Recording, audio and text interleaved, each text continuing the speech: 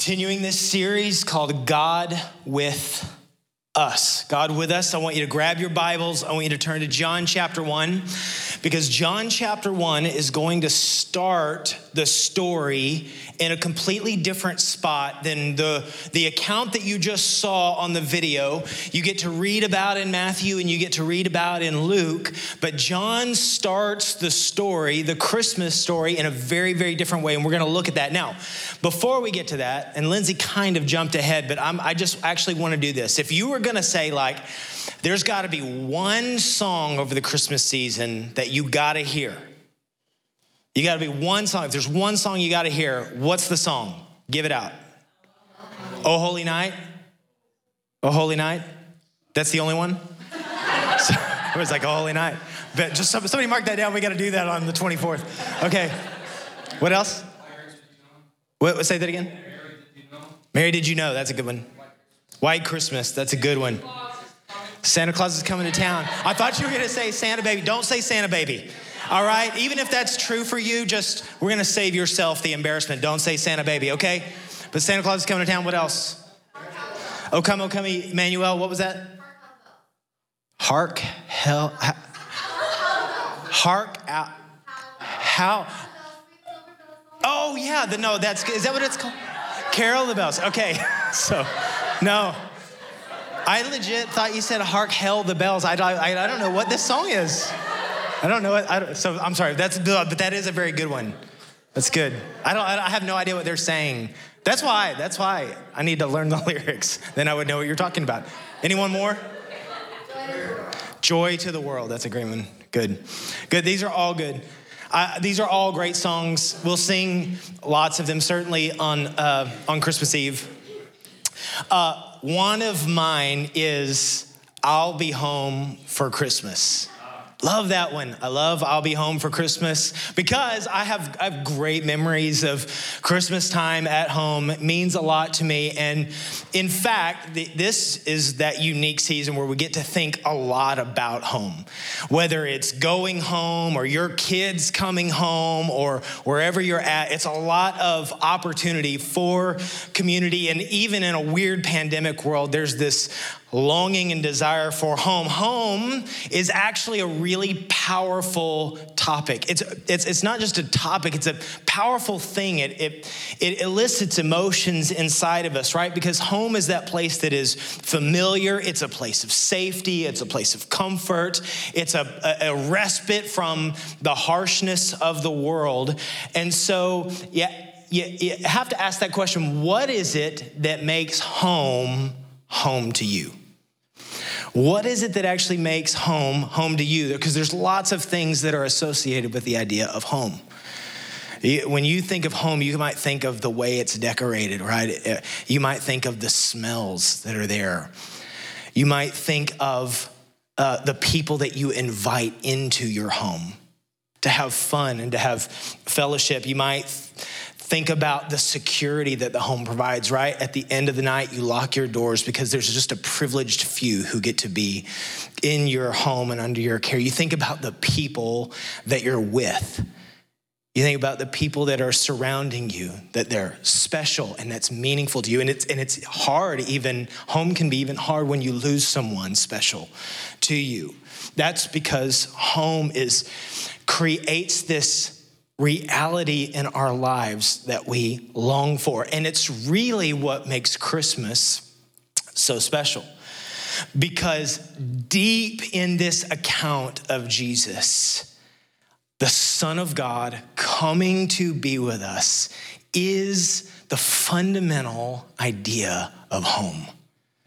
And God beginning to open up what home really is.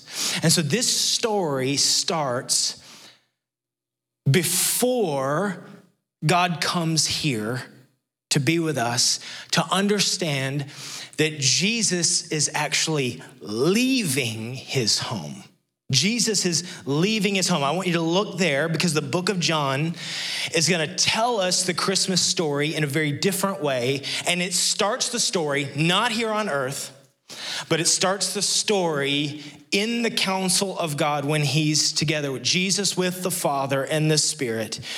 And so here's what it says, John chapter 1, verse 1. In the beginning was the Word, and the Word was with God, and the Word was God. He was in the beginning with God. All things were made through him, and without him was not anything made that was made. And in him was life, and the life was the light of men. Here is the beginning of the Christmas story. That Jesus is there, present in the beginning, speaking us into existence. And then it says, he came down and created life. See, Jesus left his home. He was there in the beginning, but Jesus left his home and he came to establish a brand new home. Jesus left his home to establish a new home. He was there in that familiar place. He was totally satisfied. I want you to think about what it meant for the Father and the Son and the Spirit to be eternally existent from eternity past, no beginning, fully delighted in each other, right? They weren't deficient. Jesus was in no way deficient, had no deficiency in him.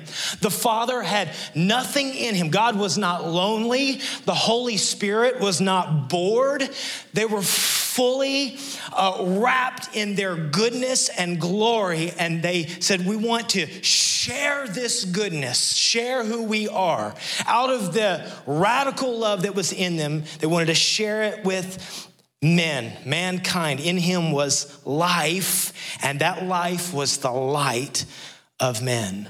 But he didn't stay there. He comes down, and look at what he does as Philippians gives us the Christmas story account. Chapter 2, verse 5, have this in mind among yourselves, which is yours in Christ Jesus, who though he was in the form of God, did not count equality with God a thing to be grasped. But what did he do? He emptied himself by taking the form of a servant, being born in the likeness of men. That Jesus, fully alive, left his home and came to establish a new home. And so it begs the question, why? Why? Why did Jesus leave and empty himself and become a servant? You have to ask this fundamental question because it tells us everything we need to know about God. And here's the way Colossians puts it in the most succinct terms we could possibly boil this down. Why does Jesus leave his home to make a new home? Here's the answer. Colossians chapter 1. There's a mystery hidden for ages and generations, but now is revealed to the saints. To them, God chose to make known how great among the Gentiles are the riches of the glory of this mystery, which is Christ in you, the hope of glory. This is the mystery that was hidden for ages. And he sums it up with one phrase. In fact, if you don't leave, you leave this place or you turn off whatever device you're using to watch this and hear this. This is the reason Jesus left. Christ in you and in me, the hope of glory. The hope of glory. There's this unveiling mystery. And what he's saying is Jesus' new home isn't earth. Yeah, he came to earth. He lived for 33 years on this earth, but hear this.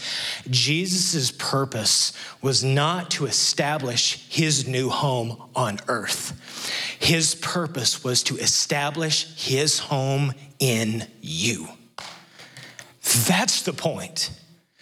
This is what Christmas is. His purpose was to establish his home in you. That is the driving force of the Holy Spirit, even right now. Deeper levels of his culture and his home in you and in me. This is what this whole thing is about. Christ came to be in you, the hope of glory, the hope of power to overcome, the hope of life, the hope of peace, the hope of joy, the hope of eternity. It all is anchored in Christ, in you and in me, the hope of glory. That's where it's anchored. It's not just a hope for someday out there. And listen, that day is rich. I'm looking forward to being in the home with Jesus. What Jesus says is, my Father has got a house. It's got a bajillion rooms and you're invited. And he's got his arms wide open. There's gonna be coming a day where we're face to face with him and we're hanging in the crib, so to speak. Is that even a slang anymore? Do people even say that? I'm sorry, I'm apologizing to everybody. Not gonna say that, but he's saying, come and hang out with me. Listen, that's where I'm going to do. That's where I'm going to prepare. That's what actually Jesus is doing. But the point is this, it's not just for a day to come. It's right now. This is the point of the season. Christ, Jesus in us, hope of glory. Christ in you is for right now. For right now. To fill you right now with hope. To fill you right now, that for every day that we walk on this earth, for every hour we're having to deal with the weirdness of the news or the weirdness of this moment or the weirdness of this year and the uncertainty of what lies ahead in 2021, guess what we get? Christ in us, hope of glory. Guarantee and the promise that we're able to walk with a measure of confidence the world cannot have. There is no vaccine that can produce what Christ in us, the hope of glory, produces. There is no promise of riches that can produce the hope of glory with Christ in us. This is what we are meant to savor and to treasure and to eat. You eat a Christmas cookie and then you eat the truth, right? Christ in us, hope of glory. Nothing can be stolen, nothing can be taken, not one iota. Whatever it is in this life, the treasure that we all have is God came down to make a new home. And so, church, let's open wide the door and say, come in, have more of your way. If God is eager to make his home in us by sending his son, then let's open the door, right? Now, there is a problem. And what we can often think is that, listen, preacher, that preaches really good. But I don't always feel like Christ is in me, the hope of glory. That's not often my day-to-day experience. I'm walking through the same wrestles and struggles, my own internal stuff, all the weirdness externally, and I'm fighting through this thing, and I don't always feel like glory is abounding and hope is abounding. And often we feel broken down and we're wondering, why really would God ever make his home inside of me? With all of my mess ups and all my shortcomings, why? Now, there's two kinds of people. There are two kinds of people. I love to just boil down all of humanity into just like, just a couple things. This is who you are. You're one of these people. And I'm just gonna make you vote. And if you guys are online, you guys vote down in the comments. All right. There's two kinds of people when you do real estate. There are those that are looking for a house that like it's ready to go. Like when you're looking to get into a new home, you're going, I'm looking for the house that like looks like me and feels like me and that I'm ready to go. And I would rather not do a whole lot of stuff to it because, you're already voting. All right, Darren's like, you're jumping the gun here, bro. Okay, just hang with me. All right. And then there are some of you that you don't want the perfect guy, you want the fixer-upper because you love to change it all. You're like, that's got good bones. All right, or something like that, right? You're thinking that, but what you really want is you want to change everything, right? Okay, now, how many of you are going like, I'm looking for the thing that's really already tailor-made for me, right? A couple of people, okay, good. Like you're just going, let's make it good to go. It looks good, it looks great. Let's move in, put our furniture in the place, move on. How many of you are looking for the fixer-upper? Yeah? It's kind of half and half. I love that. All right, we should do a battle or I don't know what that would look like, but it would be fun. Let's fight each other.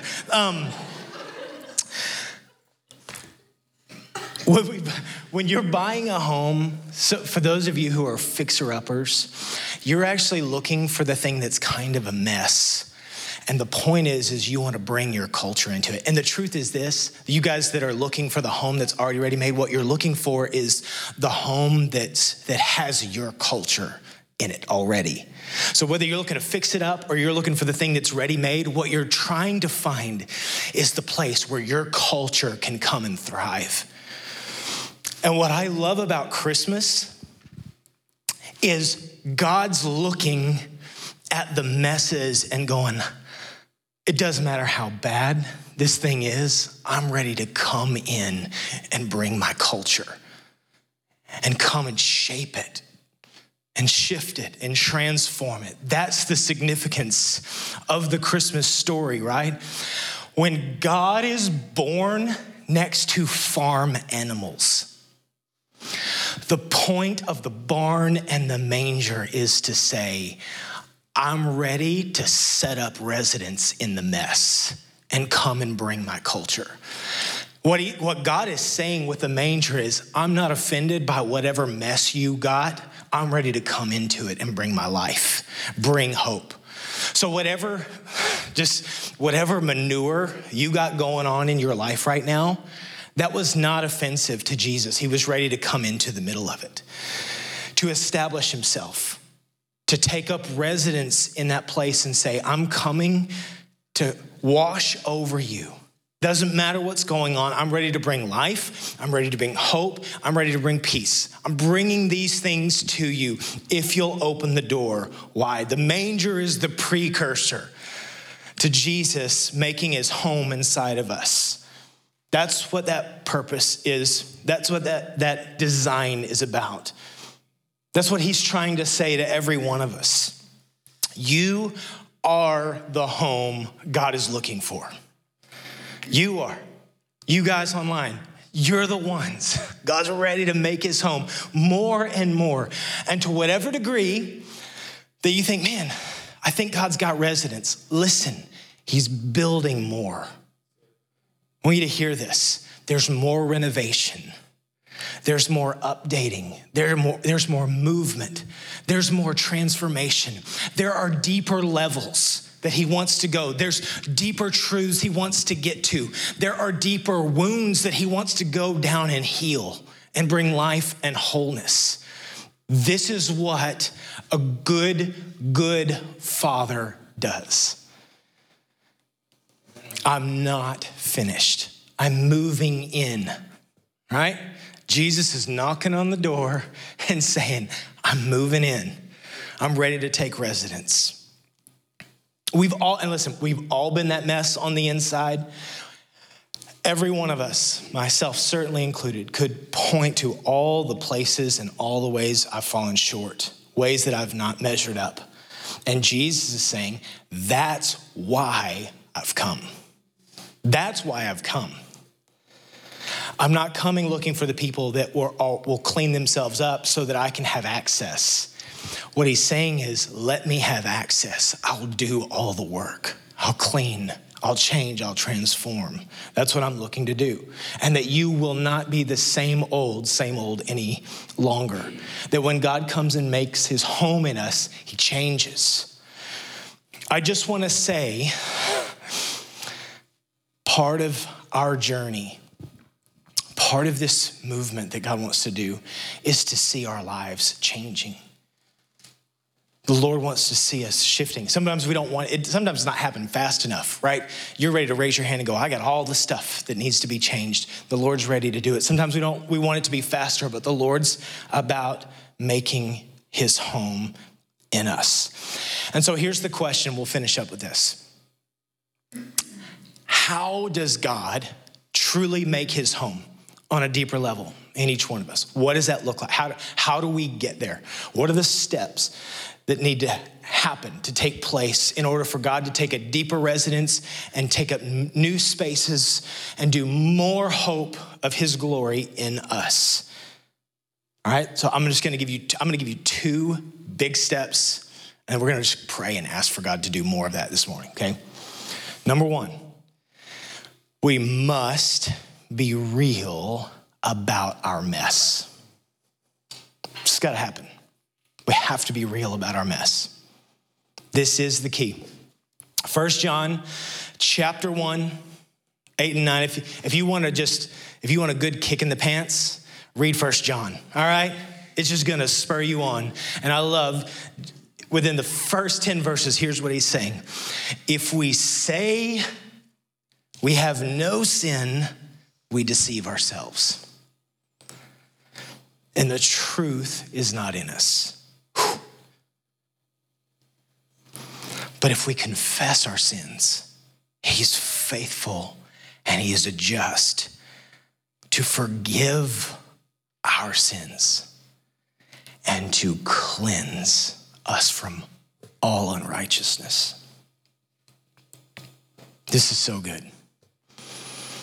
Here's what he's saying. We don't have to do the charade to pretend like we have it all together. What he's saying is, I want your honesty here. That honesty and vulnerability are critical to finding the true hope of glory.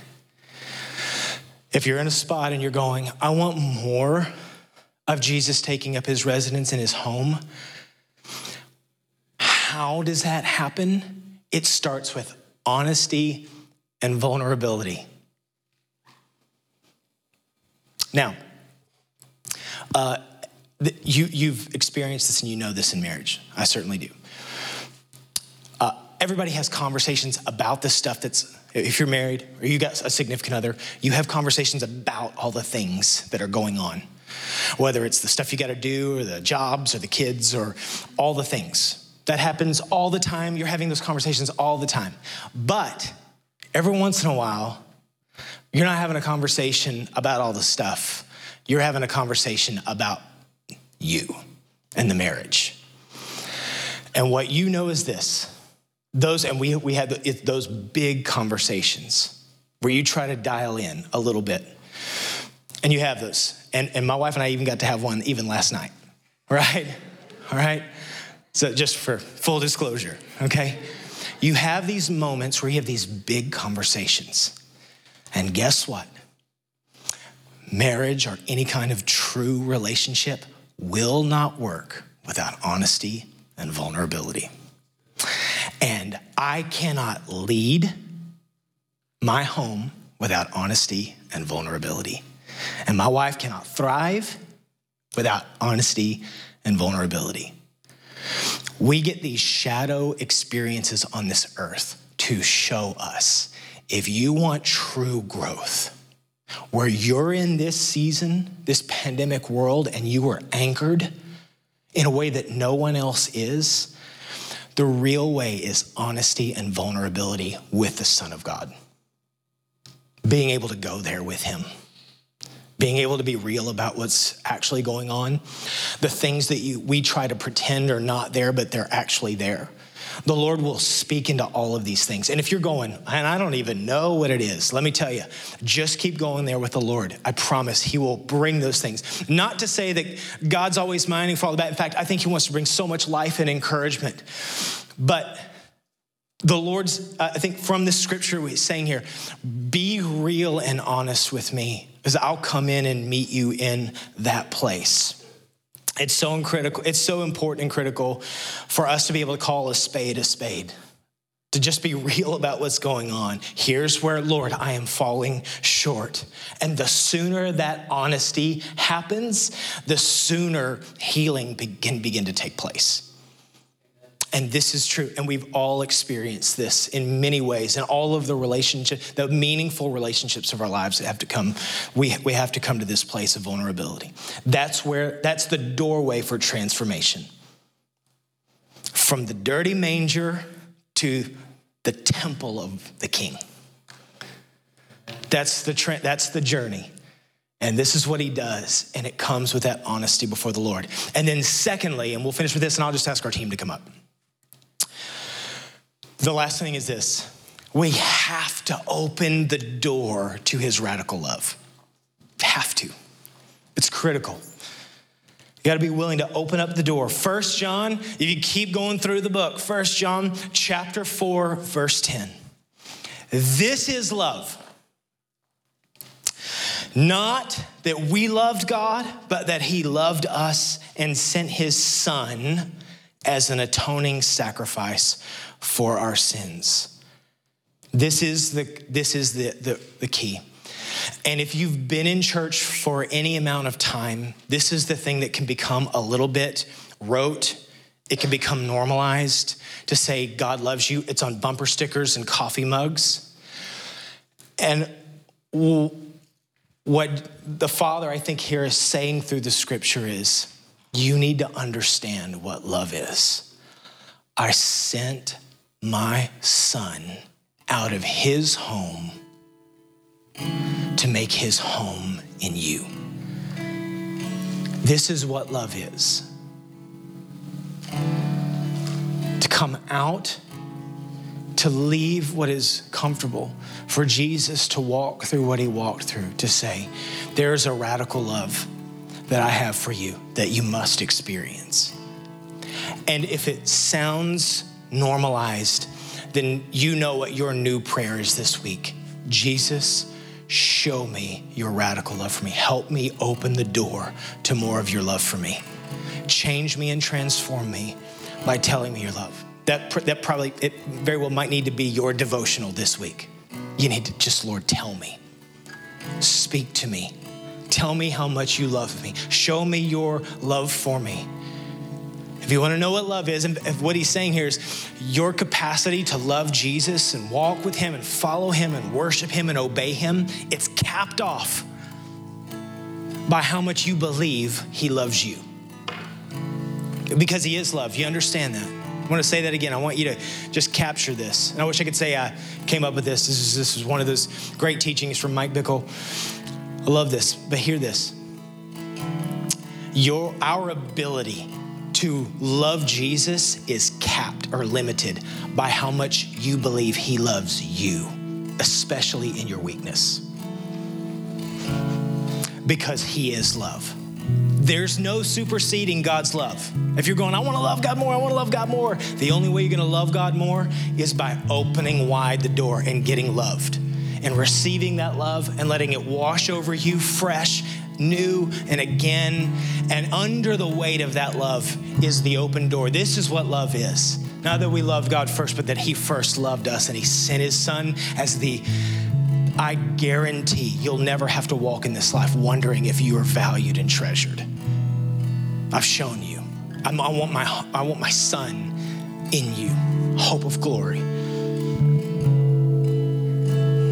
Because when we're loved, then we can begin to love. And I'll finish with this, John 14. Jesus says, if anyone loves me, he'll keep my word, and my Father will love him, and we will come to him and her, and we will make our home with him. This is what love does. I'm coming to make my home with you. You guys stand with me.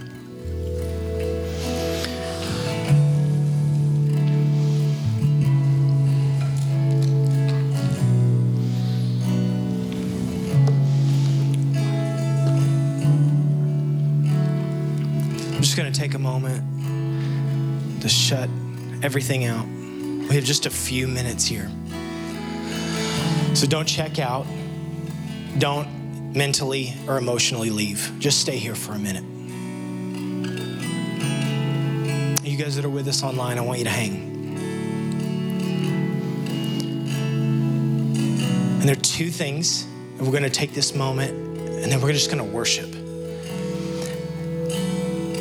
And the first is this: would you just be real and honest with the Lord?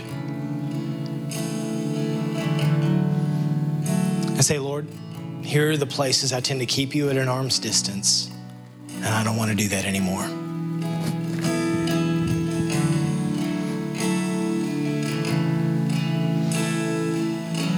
Honesty and vulnerability right here in this moment. Say, God, I need you to shift and change and shape me. I want to open my life. I want you to have more access to new areas of my heart that have not been given access to. New levels of intimacy, new levels of desire.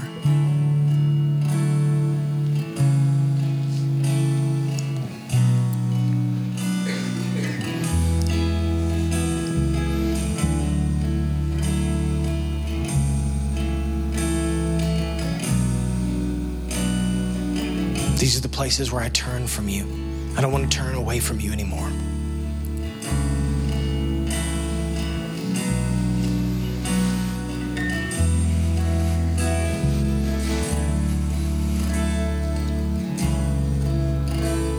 And then we'll just finish with this. In that honesty and vulnerability, saying, just being honest with the Lord. I need you to shape and change me. But Lord, you shape and change me because I know that I'm loved. And would you just open yourself up to receive the fresh love of God? In fact, you might just ask the question, Father, would you just tell me of your love for me? Just speak it over me right now. Just say, I need a fresh word from you. Ask him for that in the Holy Spirit. Holy Spirit, we're inviting you here for all those guys that are with us online. Would you come right now and just begin to speak and whisper of your radical love? Open your heart up, open that door wide and say, Lord, show me your love for me. Reveal it to me. You're a good father. You give good gifts to your children. Just ask him right now.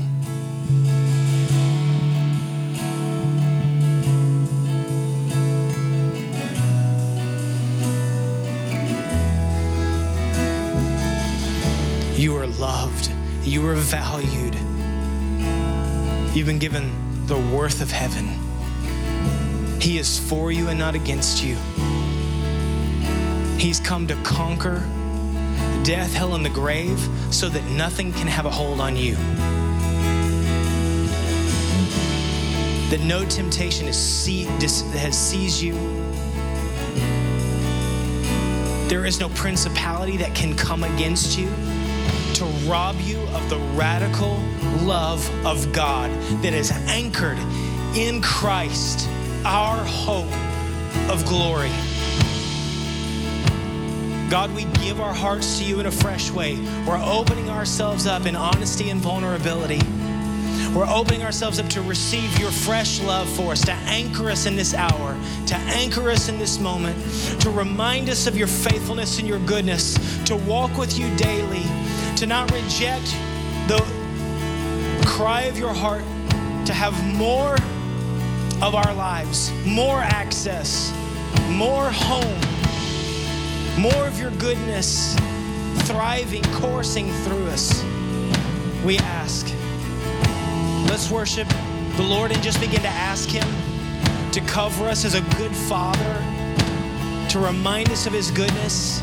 Would you, in fact, as you sing this, would you just make this your prayer for the week, that these truths would be anchored in our hearts? Let's worship.